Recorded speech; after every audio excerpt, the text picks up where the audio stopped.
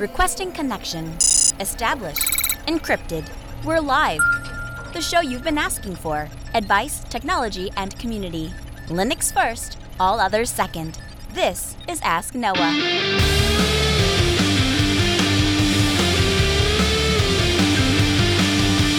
Live from Multispeed Technologies, the Ask Noah Show starts right now. This is the show where we aim to do all the things on Linux they said couldn't be done and take your questions on how to do the same.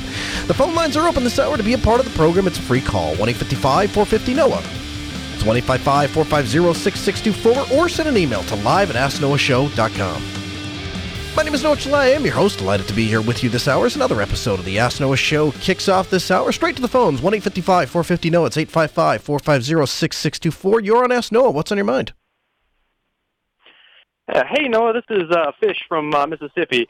I was calling with a question about the Inkscape snap. I'm having a problem with trying to access or open files that are located on removable media. Oh, okay, sure. So browsing to that file structure. Right, and actually, if I have a file that's in or located in a removable media, and I just double click on it to open it, I'll get a permission denied message. But if I don't use the snap, I can see it just fine. Okay, yeah. So you know what? I vaguely do remember this. And if I remember right, it was actually, there was an upstream issue. And so there is an open bug on it, and I believe they are working on that particular issue. If I don't remember the specifics as to why that happens, but you're right, it is a Snap-specific issue, and it has to do with browsing to another partition. Okay. So the short answer to your question is if you need to use removable storage, I guess don't use Inkscape and a snap. It currently they don't have it working properly.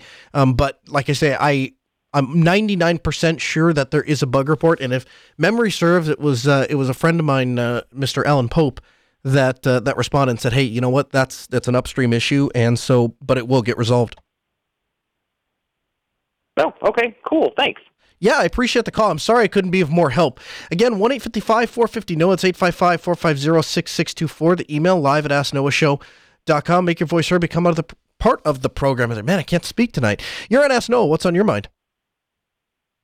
Hey, Noah, it's Chaz. How's it going? Hey, Chaz. Welcome back to the program.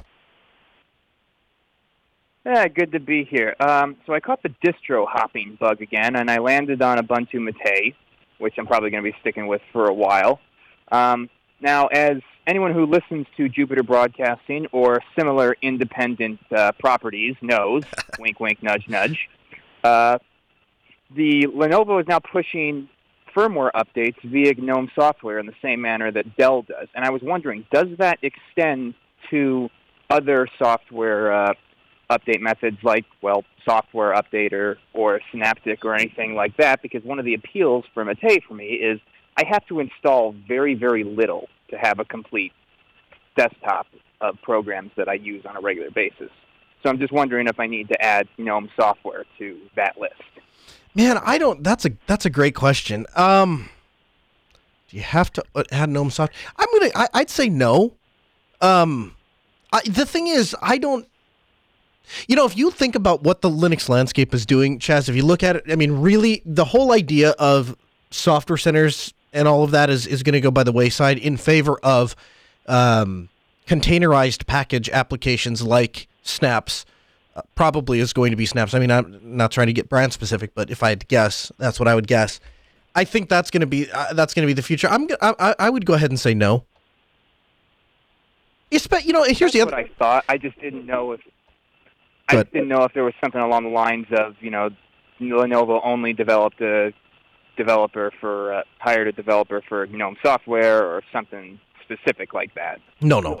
I mean, you might get into the GTK, GTK, the GIMP toolkit, GTK.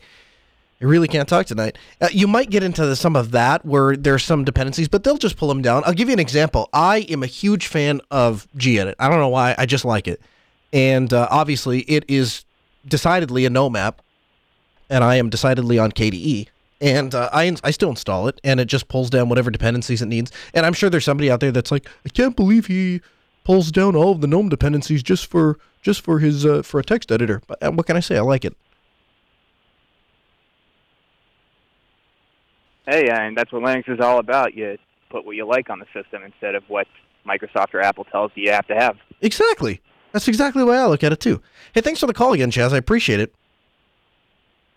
No problem. Hey, real quick before you buzz me off, what time is the Schmidt Show recorded at? Because I really liked what you guys said yesterday. Want to call in next week, even though it's kind of backwards, but I can almost listen live. So just what time is that again? Yeah, so he is live. Our buddy Brad Schmidt, he is live every Monday at 10 a.m. Central. That would be 8 a.m. Pacific, or I believe it's 11 a.m. your time, Eastern. Awesome. Great. Can't wait for next week, then. Yeah, I appreciate it. I'll tell Steve you said hello. Hey, it's Brad. A little inside baseball there. 1-855-450-NOAH. It's 855-450-6624. The email, live@AskNoahShow.com. Make your voice heard, become a part of the program. So, for those of you that had no idea what we were just talking about, friend of the show, friend of mine, personal friend of mine, Mr. Brad Schmidt, does a podcast every Monday at 10 in the morning. And it's if I answer questions about technology, Brad answers questions about life. Dude is just a superb individual guy. He used to be a former pastor. He is a former truck driver. Well, he's still a truck driver, actually. He's had like 27 different jobs. He's had more jobs than anybody I've ever met in my life. And it's given him a lot of life, is what it's given him. And so he hosts a show where he talks about life. And the past couple episodes, he said, hey, do you want to join me? And so I've been joining him, and we've talked about all sorts of things. If you're into like the prepper survivalist kind of stuff, if that's at all for you, that's an episode that's going to be coming up. We're going to do an episode called Everyday Carry.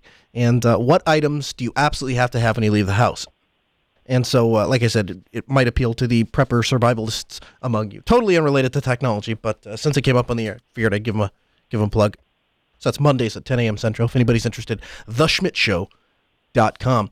But this is not the Schmidt Show. This is the Ask Noah show, and we have an exciting show lined up. Coming up later in the program, Brandon Johnson, formerly of Red Hat. I don't actually know what the new company that he works for. He's probably just going to be Brandon, formerly of Red Hat forever. He's going to be joining us on the program to talk about his home automation system. He recently embarked on a home automation project, and he's thinking he's going to have it done by the end of December. He says it's mostly cloud independent, and it's not 100% open source or open protocol, but it's not 100% open protocol, but all of the software is running open source and running on top of, you guessed it, Fedora. So he's going to join us and break that down, exactly what it is that he has done and what he's doing. Speaking of our friends at Red Hat, as I said last week, we are going to be doing some more tutorial videos, and that is a area of content I would like to do more of, and so we're going to do it. I, as promised, finished my WireGuard tutorial, and that is available online. We'll have a link for you here in the show notes at podcast.asknoahshow.com, but you can also search on YouTube how to set up WireGuard, and we put together a tutorial. I have been living in WireGuard all week, playing with it. It's been absolutely fantastic. Wound up with a couple production instances that I didn't really intend to have, but after playing with it for a week, while all of that stuff is fresh in my mind, that's the time to put stuff into production because you're prepared for problems. The issue is I'll experiment with a piece of technology for the show, and then I always document what I do, but after I'm done experimenting with the show, it just kind of goes to the back of my mind. And I have the memory of a goldfish. Any of you that know me know that. And so I have a difficult time remembering how it was I got something to work or how it was I arrived at a given solution. And so what I find is 6, 7, 8 months down the road, I find a time when I need to put something into production, and I say, okay, well, now that software has had a little bit of a chance to bake, and if there are any problems, I'm sure they would have cropped up, and then I go to do it, and I have to reteach myself the entire process all over again. And so there are two things that I'm going to do to combat that. One is, as I'm filming tutorials or creating content for the show, I just go ahead and put it into production because I figure, why not? It's already fresh in my mind. I already know how to solve all the problems. I'll just get it into production. And yes, there is a risk that it may break, but there's a risk that it may break down the road. And in my testing of WireGuard, it has been 100% flawless. and I've put it through all sorts of rigmaroles to try to see if I could break it. Haven't been able to do so. Wound up with a couple of informal production environments which allowed me to test it in the real world, so I can come back here and tell you that if you're willing to live on the bleeding edge, it is kind of sort of ready for production. There aren't any problems with it anyway. It doesn't have a track record yet. And typically I do like to see software with a proven track history of not breaking stuff, working with other software, and being reliable in the field. And so far we have my esoteric use cases of all of a week. And so if you're comfortable with that, then I tell you to go ahead and put it into production. I'm putting my money where my mouth is. But the second thing that we are going to start doing is basically every piece of technology that I have to set up for a client that is, if it runs on Linux, if it is open source and it is useful to you, the listener, then we're going to put out a tutorial. And so following the WireGuard tutorial, we are going and for 2019 redoing a bunch of the automation stuff at the radio station. Obviously, we're working with Fred Gleason over at Powerful Systems, and he is giving us some ideas and some tips and some tricks and showing us how to really harness all of the energy out of the Rivendell radio automation system. Fred came on the program and described to you exactly what that software is. Now we're digging into the finer details of it. We have that piece of software doing so many crazy things. It could be a home automation program all on its own. So we're going to put together some tutorials on getting that set up. So if you want to create content or if you just want to use it to automate stuff, it actually is not a bad way to do that. If you want to be able to do that in a graphical environment, Rivendell gets you there. So we're going to have some tutorials there. But the most exciting tutorial that we are going to do is every so often, I'd say once every couple of episodes, I get a phone call, I get an email, I get a telegram. Somebody says, Noel, what certifications do you recommend? And I've given the same answer since day one of this program. I don't care about Cisco, the Cisco CCENT, any of that. I don't really care about the Microsoft certifications. The only certification that I look for as an employer is the Red Hat ones. They're the only ones that mean anything to me. And that's not a I'm a Linux snob thing. It's just the Cisco certifications are a lot of taking a piece of transparency and seeing how much marker you can write on the transparency and how much marker you can erase with just a Kleenex and your saliva, and subnetting. And you do a lot of subnetting for the Cisco CCENT. But it doesn't really tell me a whole lot of real-world skills. You're testing on a virtualized environment, and it's not even the full virtualized environment. It's like some Java knockoff of part of a Cisco router. So I don't, as an employer, I don't put a lot of stock in that test. Somebody does really poorly, well, it could just be because they were expecting other commands to be inside of the simulator that weren't there. If somebody does amazing on the test, it's because they're just really good at subnetting. It's very difficult for me to say, yeah, somebody who passed that test really fully understands and grasps networking.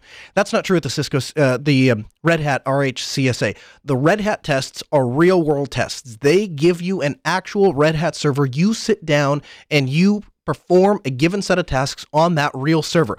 All of the stuff that would be available to you on a real server or available on the server that you test on, it must survive a reboot. And so the certification really, really carries some weight. And it's not that expensive. It's about $300 to get certified. Now, Red Hat is not a sponsor of this program. They don't give me any money to say any of this. We have no formal relationship. So I'm not trying to imply or anything like that Red Hat has anything to do with this. But we are going to work with some Red Hat folks that are going to come on the program, and they are going to walk you, the Ask Noah Show audience, through getting your RHCSA. Now, we're not going to release that as a normal episode, obviously, because that's not for everybody.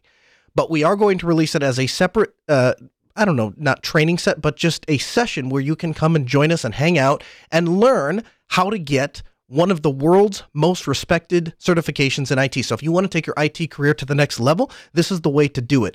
And the folks at Red Hat are excited to give back to the community. I'm excited to give back to the community. I think this is a great way to get you to where you need to be if you want to move forward in IT. So super excited. That's planned for 2019. So we'll have a couple of tutorials leading up to that. And then hopefully all of this comes together because, as you can imagine, there are a bunch of various little things that we have to work out. So for example, for the RHCSA, you have to know how to authenticate into an LDAP server, but setting up an LDAP server is not in fact required. So how do you test or how do you practice authenticating into an LDAP server if you can't get it, if you don't have an LDAP server to authenticate with. So we have to design some scripts to customize a box to be set up for you to be able to actually perform the tasks. And so if there's anybody out there that has a lot of proficiency in Red Hat and would like to, just contact me, email us live@asknoahshow.com. And if you have some time and you'd like to help, we would love your help. Otherwise, Steve Ovens and myself, we're going to bang this out, and it's going to be a lot of fun. So make sure to keep your eyes on that. That's going to be a fun project. By the way, for what it's worth, all of these tutorials, if you like what we do, if you go to youtube.com, you check out this WireGuard tutorial, and it really helps you out, the best thing you can do to thank us is share it. Share it, retweet it, share it on Facebook, share it on Google+, share it all over the internet, because getting our name out there is what we're trying to do. So that's how you can really help us. Brandon Johnson joins us next on the Ask Noah Show. I'm just going to make a quick stop at the phones here. 1-855-450-NOAH. It's 855-450-6624. The email live@asknoahshow.com. You're on Ask Noah. What's on your mind? Hi, yeah, I was just calling because I have Kubuntu 1804 on a W520 ThinkPad workstation. Okay. And I have a game that I was trying to download on Steam that I purchased that I'm trying to play, and it runs Vulkan only. And as far as I know, I have all of the right Vulkan packages installed, but I'm getting a fail to initialize error on the game when I try to run it. And then, so, I looked. Oh, I'm sorry. No, go ahead. You looked. Oh, yeah. No, so I was like looking up, I was looking up what the problems might be, and I ran the Vulkan info tool, and now, that's giving me a failed with VK error initialization failed thing, and I just don't know where to go next, on this, because as far as I know, Vulkan's still supported on my I have a Quadro 1000M legacy chip, but I have the most recent NVIDIA proprietary driver installed for it. 9 out of 10 times, that's what it is. It's a driver issue. Have you tried rolling back maybe one driver issue or so? No, I haven't tried that yet. I don't really know the process for like going back a driver. I'm pretty new to Linux myself. Okay. But yeah. Well, are you in the U.S.? Yes, I am. All right. I tell you what. I'll give you a couple options. Here's what we'll do. So option one is what you can do is if you look what I'm sorry, you probably told me, but what is the base operating system? Are you running Ubuntu or Fedora? It's Kubuntu 1804. I'm sorry, you did tell me that. Yeah. So with Kubuntu, there are PPAs for the various different driver versions, and so what you can do is you can add a PPA for an older driver version, so you can look back and roll back one version. But I tell you what I'll do. What I'll do is I will grab your contact information, and as long as it's okay with you, what I'll do is I'll pass on our contact information to Altispeed Technologies, and we'll get a service technician to get with you and work with you on a one-on-one basis to figure out what exactly where your issue is, because past telling, I can tell you that it's a driver issue. Past that, it would be very difficult for me to tell you in a 2-minute radio call exactly how to go about troubleshooting that. But I can get you to the people that can help you. Okay, perfect. Thank you. Yeah, appreciate the call. 1-855-450-NOAH. That's 855-450-6624. The email live@asknoahshow.com. You're on Ask Noah. What's on your mind? Hey, Noah. I have a very important meeting coming up, and I'm trying to execute that meeting through Linux. And you've mentioned being a big fan of Zoom over the last few episodes. Yes. So this meeting is being conducted over Zoom, and I'm going to be giving a live demo. And I wanted to see if there was some way to do picture-in-picture. I don't know if I need to set up OBS, so I can have my demo and my webcam in the bottom right-hand corner, and then present that to Zoom, or if there was some way I could make that happen. Yeah, Just Zoom native go an extra little mile. Yeah, Zoom natively has a picture or a screen share function. So yeah, you can absolutely do that natively in Zoom without any extra hardware or software. However, if you have a capture card like either the Magwell 30 frames per second native Linux capture card. If you've got something like that, it might not be if you have an OBS rig and you can spin that up and feed your laptop into it, then you can have like graceful transitions and you can go back and forth and you could really wow the attendees of that meeting. Okay, I might have to run over to Micro Center tomorrow then. Yeah, I mean, if it were me, if the meeting were important enough, I guess that's what I would do, simply because again, that wow factor and the ability to have control and also stability, right? Zoom, the screen sharing function, you're essentially, trusting that your web browser is going to hold for it.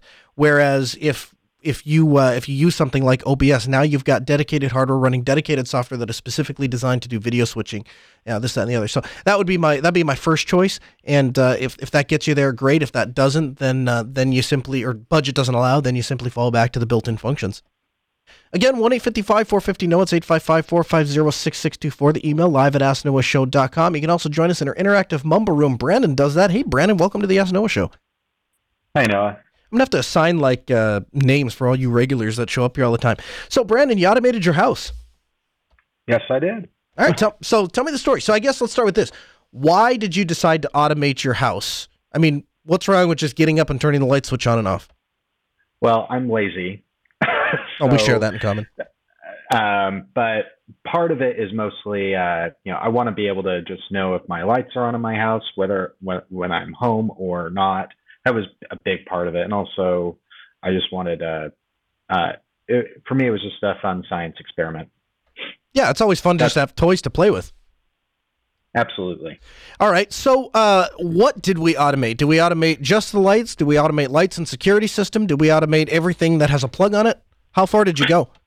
So I started off with just lights. So let's kind of go from. So one of my requirements is that everything had to be independent. So like I still had to be able to go to a light switch and be able to turn it on and off. And not just do it from my phone. That's that I don't want to. That's a big no for me. It has to be able to do it traditional way. So I start off with lights, and if I figured if I could get the lights work, I could get buy-in from the wife, right? So yeah, that's that's the most important thing. Is if it fails, it gets ripped out. I think you have that story with X10. You try to do it and then you had to rip it out. Mm-hmm. Yeah, spousal approval. It's very much important. Absolutely. So I started off with the lights. Then I moved into a few other things around the house. Locks was another one of them, which I'm actually now reevaluating. But and then garage door, things of that nature. What did you use for the actual light switches? So for those, I'm using Lutron light switches. The reason why I picked Lutron, one, I can go to Home Depot and buy one if I need to. Mm-hmm. Number two, the protocol that they've used they've been using that protocol for well over a decade. It's tried and true. I've seen it in commercial applications, not just in home automation applications. So that was one of the reasons why I went with Lutron. And also it ticks the boxes. It does not require cloud service. Absolutely. Yeah. So, it's interesting because I also I went with Lutron when I did my automation system and largely for the same reasons. I had worked with them in a commercial space and they had worked incredibly well. And they also, they have a proven track record. So it's not, Lutron doesn't make a device that's going to be here today and it works with whatever the current API is. And then all of a sudden something gets updated on some server somewhere and somebody doesn't want to support it. And so it goes by the wayside. These are the kind of devices that you put in your house for 10, 15, 20 years. And I feel comfortable that Lutron has the reputation to do that. And they also work with all the big automation people as well, right? They work with, they work with Crestron and all those places. So yeah. No, absolutely. I agree with that decision 100%. And what did you go with for locks? So with locks, I went with Z-Wave Schlage locks. So that kind of goes back to I am reevaluating that because of some vulnerabilities that were discovered after I bought the locks in the Z-Wave protocol when it comes to the secure Z-Wave protocol. So I'm reevaluating that right now. And then above all of this, though, is OpenHAB. So I'm using OpenHAB to kind of orchestrate all the automation. So like when I leave the house, like I press the button to lock my door, it automatically turns off all the lights, does all that. What's great about it is like I'm kind of using OpenHAB as a shim above all of these, so that when I do go to replace the locks, it's not going to affect the automation that I have underneath. Right. Yeah, no, absolutely. And the other thing is it gives you a central point, right? The nice thing about having that, it gives you a central tie point. So so you haven't done alarms yet, right? Nope, I have not done alarms. I've done motion sensors, which are also Z-Wave. Actually, I have a cool way I'm handling Z-Wave that we can get to in a minute. So where I want to go first is with when you go to add an alarm system, you have even if you don't have to worry, is my alarm system compatible with both my lights and my lock and this and that and this, that, and the other?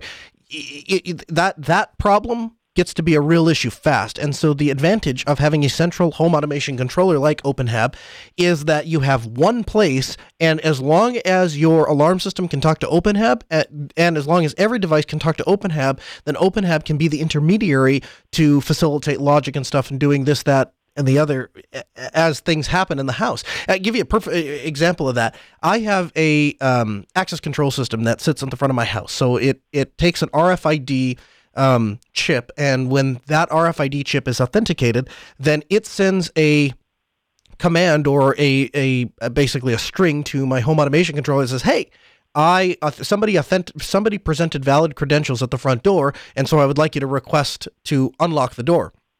And it sends a command to the electromagnet that sits at the top of the door and unlocks the door. The advantage of having that central point, because I could do that all just in the key controller, the advantage of having that central controller is that central controller then can reach out to the home security system and say, hey, he doesn't need to enter a PIN because he already presented valid credentials at the front door. By the way, turn on the entryway lights. By the way, set the temperature up to 68 because he's home. And so it will do all of those things, and that's only possible because none of those systems necessarily could talk to each other. That's only possible because of the central control. So talk to me about the interesting way that you're handling these lights through Z-Wave. Yeah, well, Z-Wave, the way I've been handling Z-Wave is, so OpenHAB, let me explain this first. So OpenHAB is actually running on a virtual machine in my overt cluster in my basement.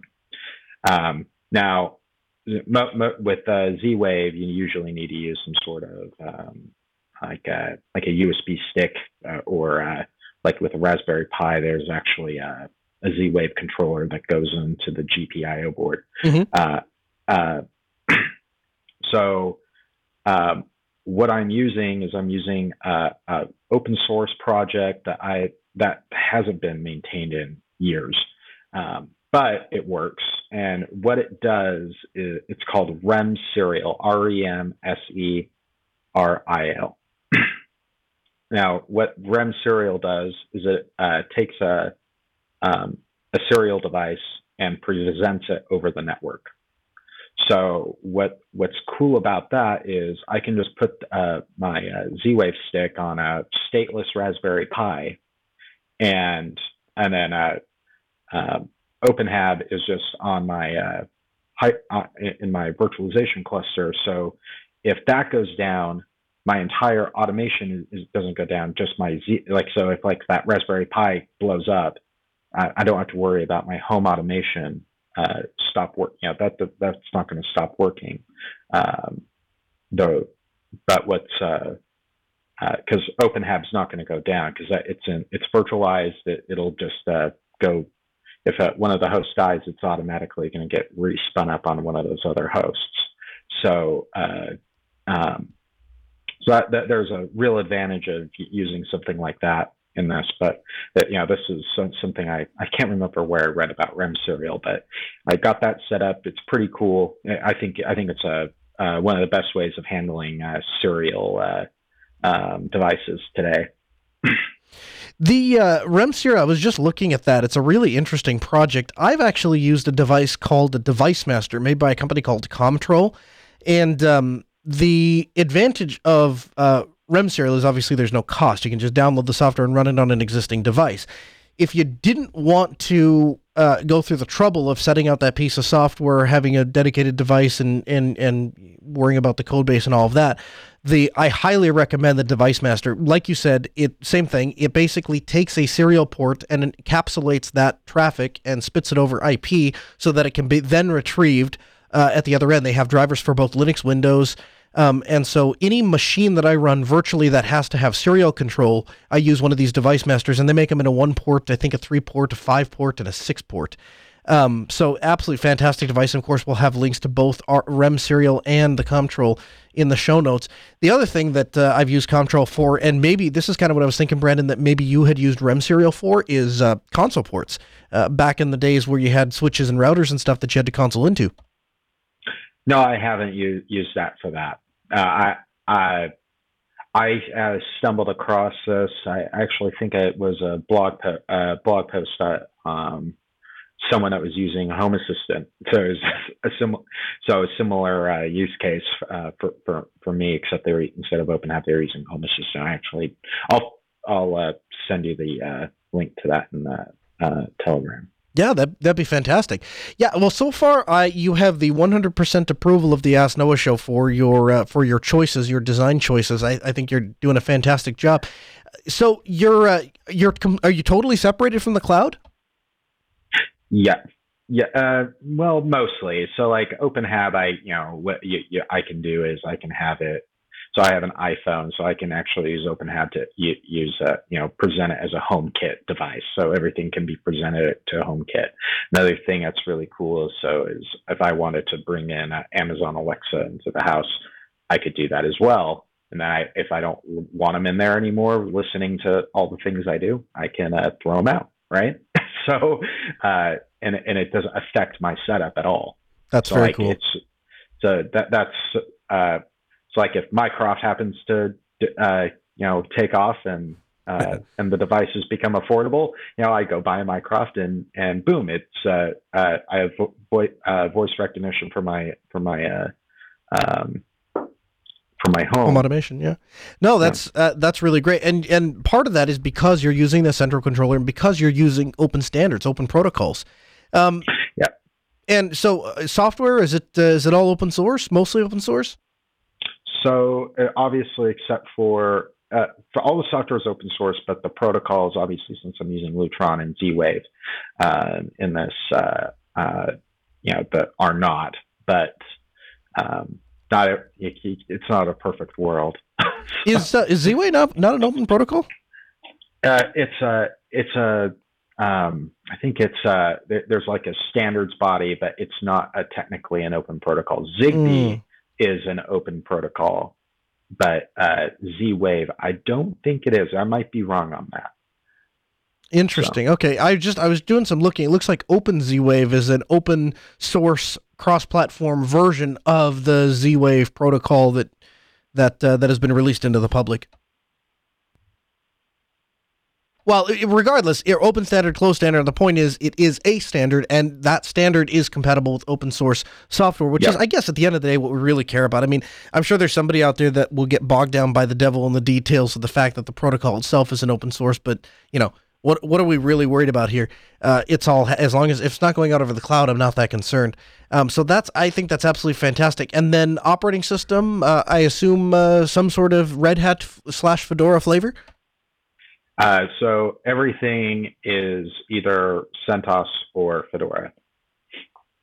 The Raspberry Pi is running Fedora. OpenHAB is running CentOS. Are you a fan of using Fedora for servers? I've used it for servers. I do use it occasionally. I do have this Skull Canyon NUC that I kind of use as like just like a test bed that's running Fedora. Yeah. But Fedora, it's running Fedora server and a bunch of guests of various flavors, whether that's CentOS, Fedora, Debian. But that's all it's used for. But yeah, it just depends on my use case. Like, how fast do I need it to move? That's fair. I'm always worried anytime I'm a huge Fedora fan. There's not a single version of Fedora that's ever come out that I haven't used on at least one of my machines. But I do get a little concerned as it relates to Fedora when it comes to things like updates, because personal experience, I've not found Fedora to be the easiest thing in the world to continually update. Although, albeit the past 7, 8 versions, I've not really had any issues. But prior to that, it seemed like it was a little hit or miss. And then my other issue is that it's so stinking fast. A 6-month cycle, that is fast, especially if you've got something like a home automation controller.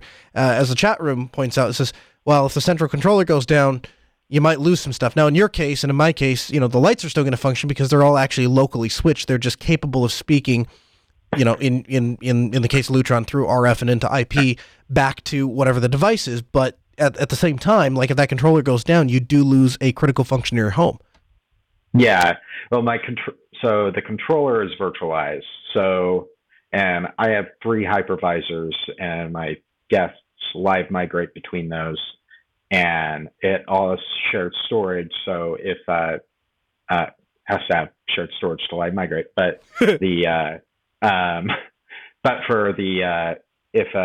one of those hosts goes down and OpenHAB happens to be running on that, over is the way it's designed is it'll automatically turn those VMs back on that I've decided needed to be highly available.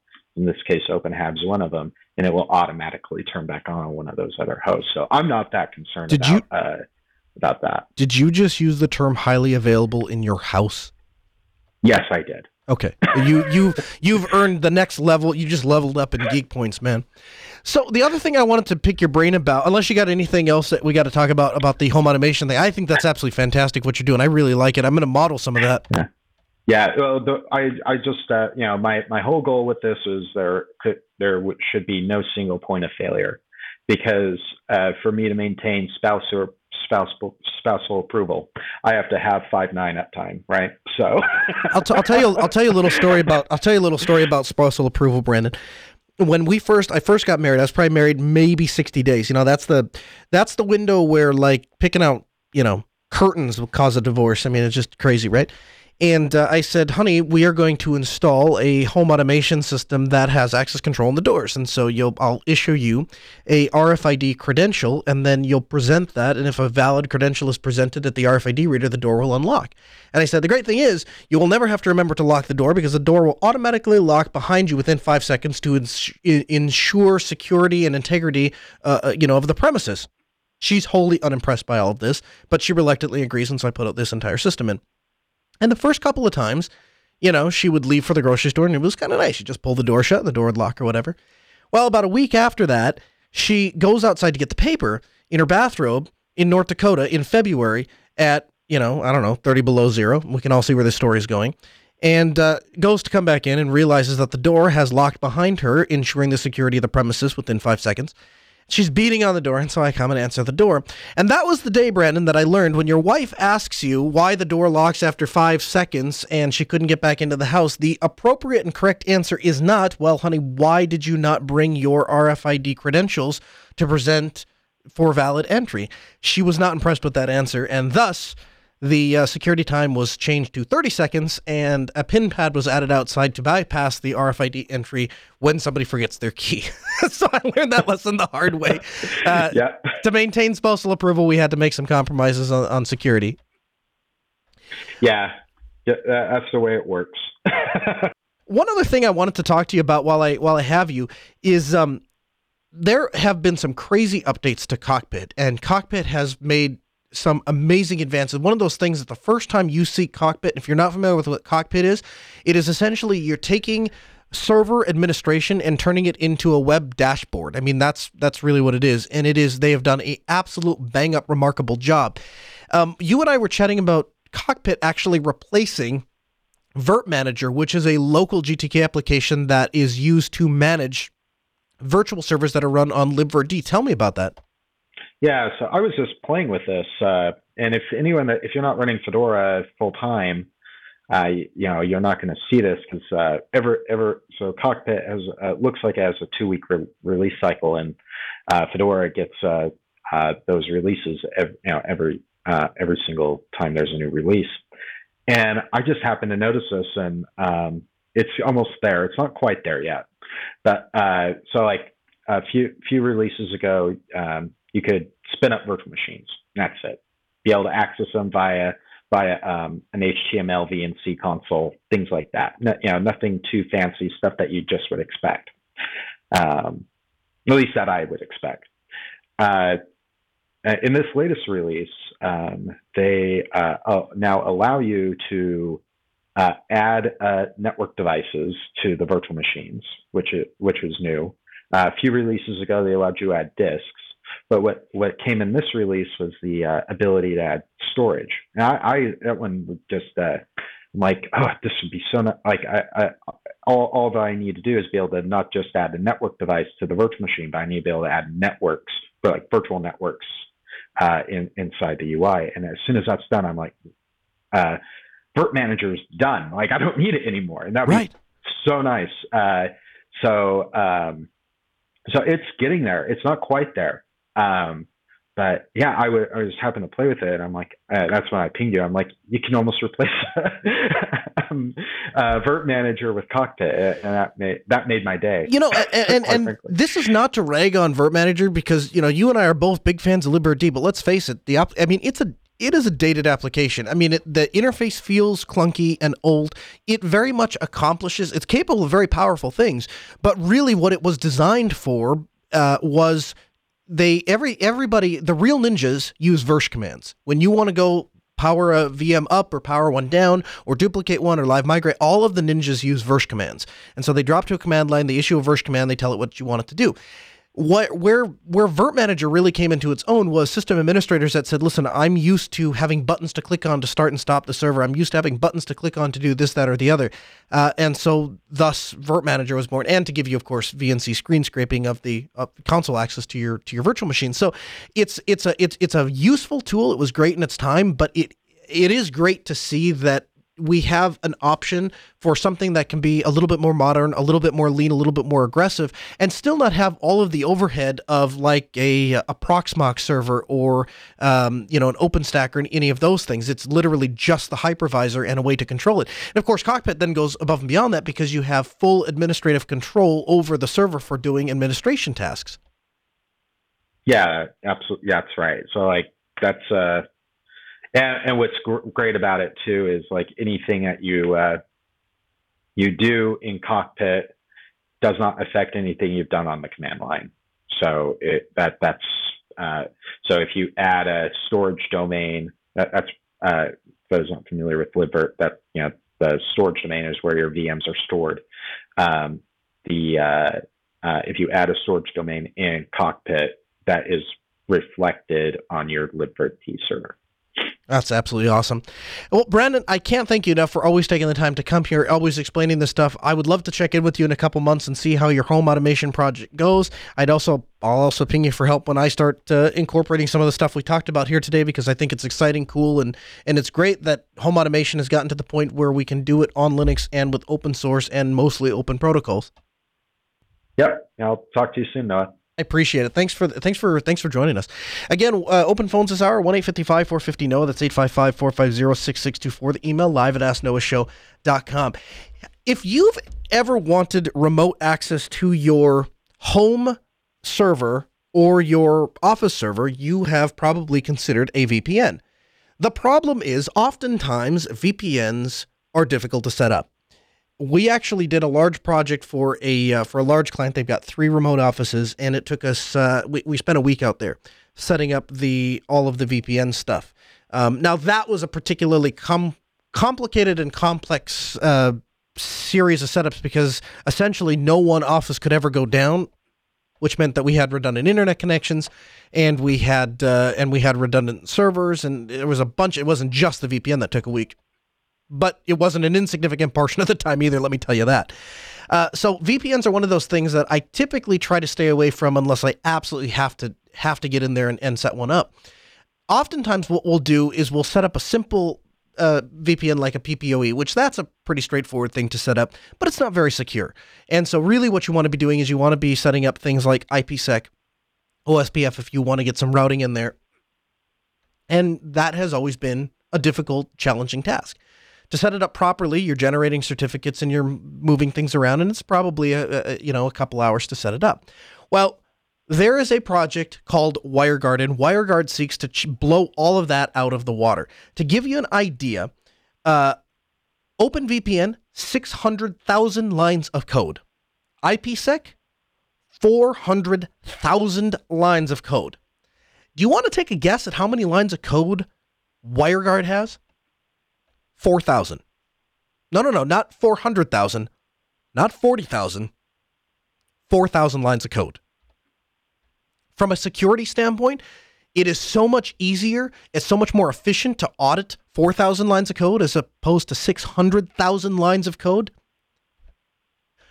Then you get Linus Torvalds, and he steps up and he says, hey, I just want to say again that WireGuard is incredible, and I hope it gets merged soon. It might not be perfect, but I've skimmed it, and compared to the other horrors that are OpenVPN IPsec, it is a work of art. And that's really what started to get me thinking. And as I've watched WireGuard evolve, and as I've watched the people speak about it, and Jason Donenfeld speak about it, I've become more excited about it. So I asked you last week, what would you like to see in a tutorial? Would you like to see more things of Rivendell? Would you like to see WireGuard? Would you like to see, I think Tink was brought up, or there was another VPN too that we had looked at. Zero Tier, I think, was brought up.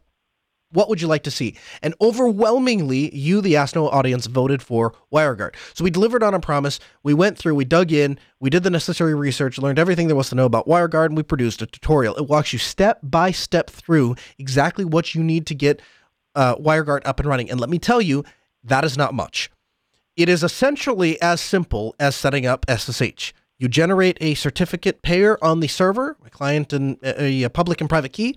You generate a certificate pair on your client, a public and private key, and you exchange those keys, put in a host where you want the client to connect, and Bob's your uncle, it's up and working. I set one up at my office. I set one up at my house. I have one set up at a client. I am currently playing with setting up 2 WireGuard instances on 2 dedicated machines that are at both ends of a client connection, and having the WireGuard facilitate the entire 2 networks being bridged together. It is a phenomenal piece of software that really simplifies a need that has been around for so long, because so many of us want to have secure access to our devices, and we're not able to get there. And now we are. Now, I am not a cryptologist, and I don't play one on TV. But the basic idea of encryption is based on prime numbers. So we're all familiar with what a prime number is. It's a number that can only be divided by 1 in itself. So for an example, 7 or 13. Now, if you take 2 of those prime numbers and you multiply them together, like if I multiplied 7 times 13, I would get 91. 91 is a special kind of prime number. It's known as a semi-prime. And the idea behind a semi-prime is this. It's very easy to calculate a semi-prime. Take 2 prime numbers, multiply them together. However, if I give you the number 91, there is no way to undo the math. There is no way to figure out which 2 prime numbers I used to arrive at 91. The only way to do that is trial and error. And so I'm doing it with, a single digit number and a double digit number. But now imagine if I had numbers that were, 5,000 digits characters long, or 250, characters long, and you multiply those by each other. You can imagine how many hundreds of thousands of millions of years it would take, even hundreds of thousands of computers, to guess what that number is, if they could ever do it with our computing power and, electricity. So this concept of semi-primes is a very practical way to implement encryption. So that's the fundamental idea behind how encryption works. That's the fundamental idea of what a private and public key are. The private key would be something like 7 and 13, the two prime numbers that we used. And the public key, the thing that we give out to everybody else, is 91. So if somebody says, "Are you 91?" and I say, "Yeah, I use these two numbers to arrive at 91," I can prove that I am in fact 91 because I have the two secret numbers that I use to create the public number that we give out. But WireGuard goes above and beyond that. The encryption that they use is ChaCha20 for symmetric encryption, authenticated with Poly 1305 and using AEAD construction. Curve 25519 for ECDH. Blake 2S for hashing and keyed hashing. And SIPHash24 for hashable keys. Now, does Noah understand in detail what all of those things are and exactly how they work? Absolutely not. But if you are a cryptologist or if you care about the encryption, that is the encryption that they are using. And I have talked to a couple people far smarter than me that assure me that WireGuard is doing it right. And they have nailed down a reliable, fast, easy, but very secure way to establish a remote VPN connection back into your system. So if you want to set that up, we'll have a link for you in the show notes. We'll show you exactly how to do it. If you don't have two machines you can rent a couple of virtual machines from a number of different VPS providers and try it out that way. Maybe get yourself some presence in the cloud, and then you can use it for browsing the internet from what a DigitalOcean server and their amazing bandwidth. I don't know what you want to do, but you absolutely have to try WireGuard. It's an absolutely fantastic product, and I think it's going to become the next standard of VPNs in our industry. So definitely, if you work in the industry, something to watch. Again, open phones this hour, 1-855-450-NOAH. That's 855-450-6624. You're on Ask Noah. What's on your mind? Hi, Noah. How are you doing today? Hey, pretty good. How are you? Excellent. So I have a question, not quite related to WireGuard, though I appreciate the coverage. Kind of what I'm wondering is somewhat related to Linux in that how do you balance being pragmatic with, certain like online services versus rolling your own?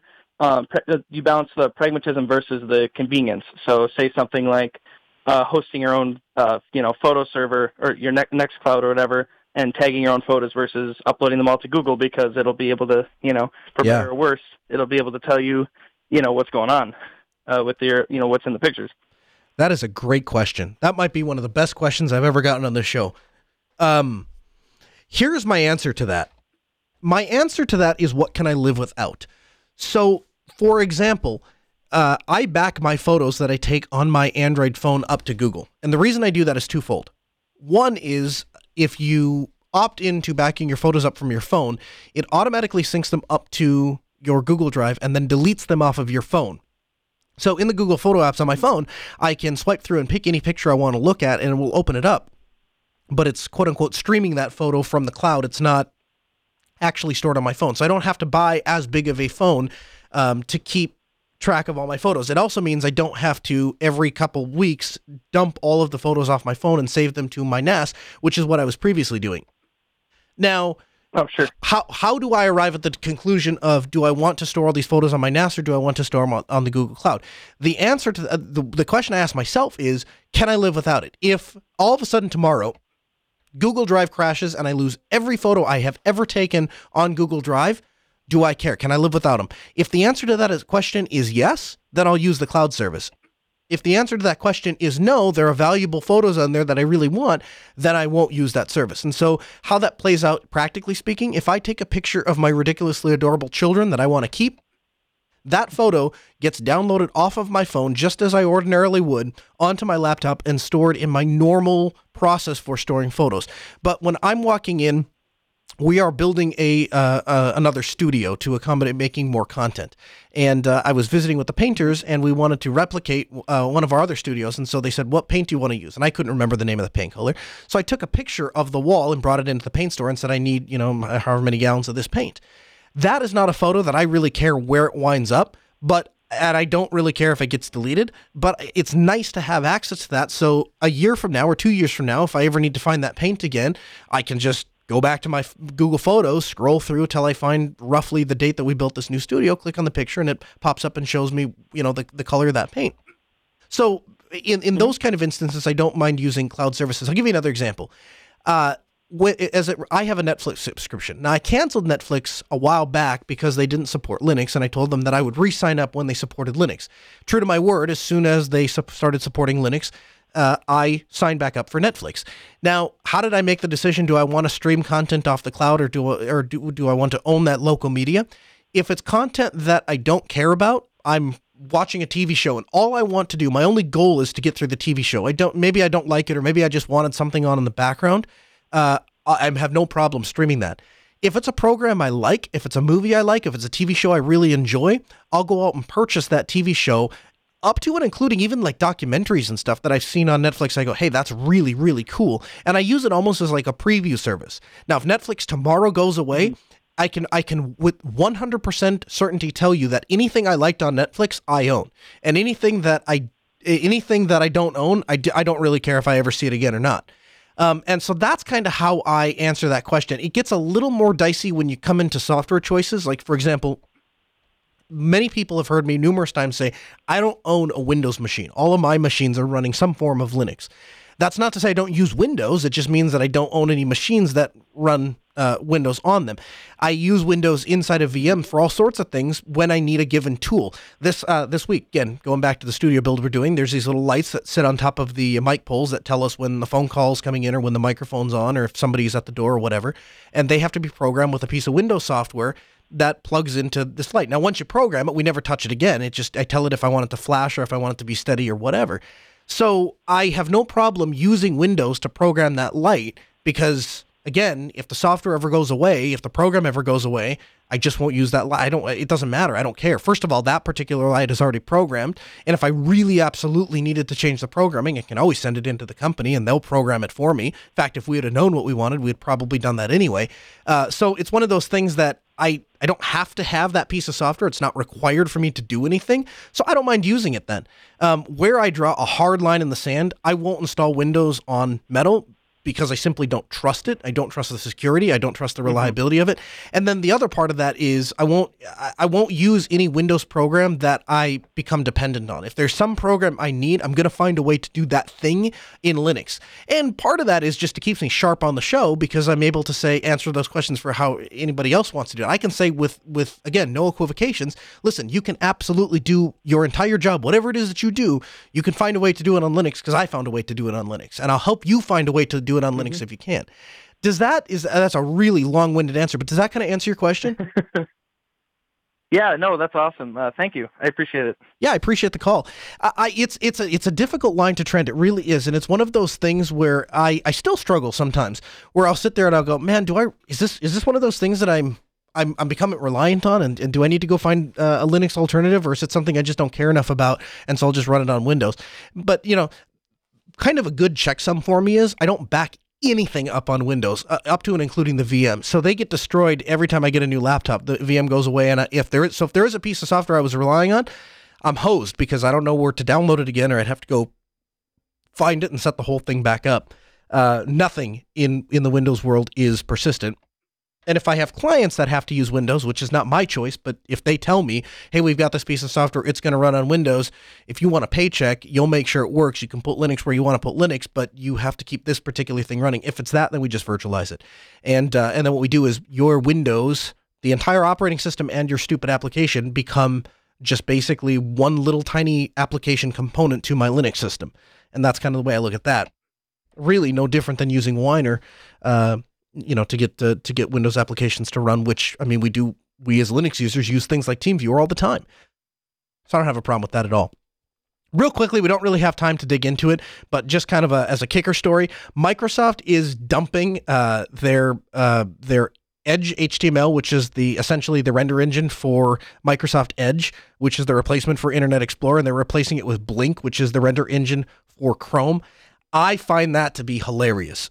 Because we as Linux users have said basically since day one, Internet Explorer is a flaming piece of trash, and nobody should ever use it. And when they announced that Edge had come out, we're like, well, that's not really any better, Microsoft. Microsoft is learning. I mean, I would have preferred that they just said, yeah, we're just going to discontinue our web browser and you can use Chrome like everybody wants to do. But hey, you know what? This is not a bad second.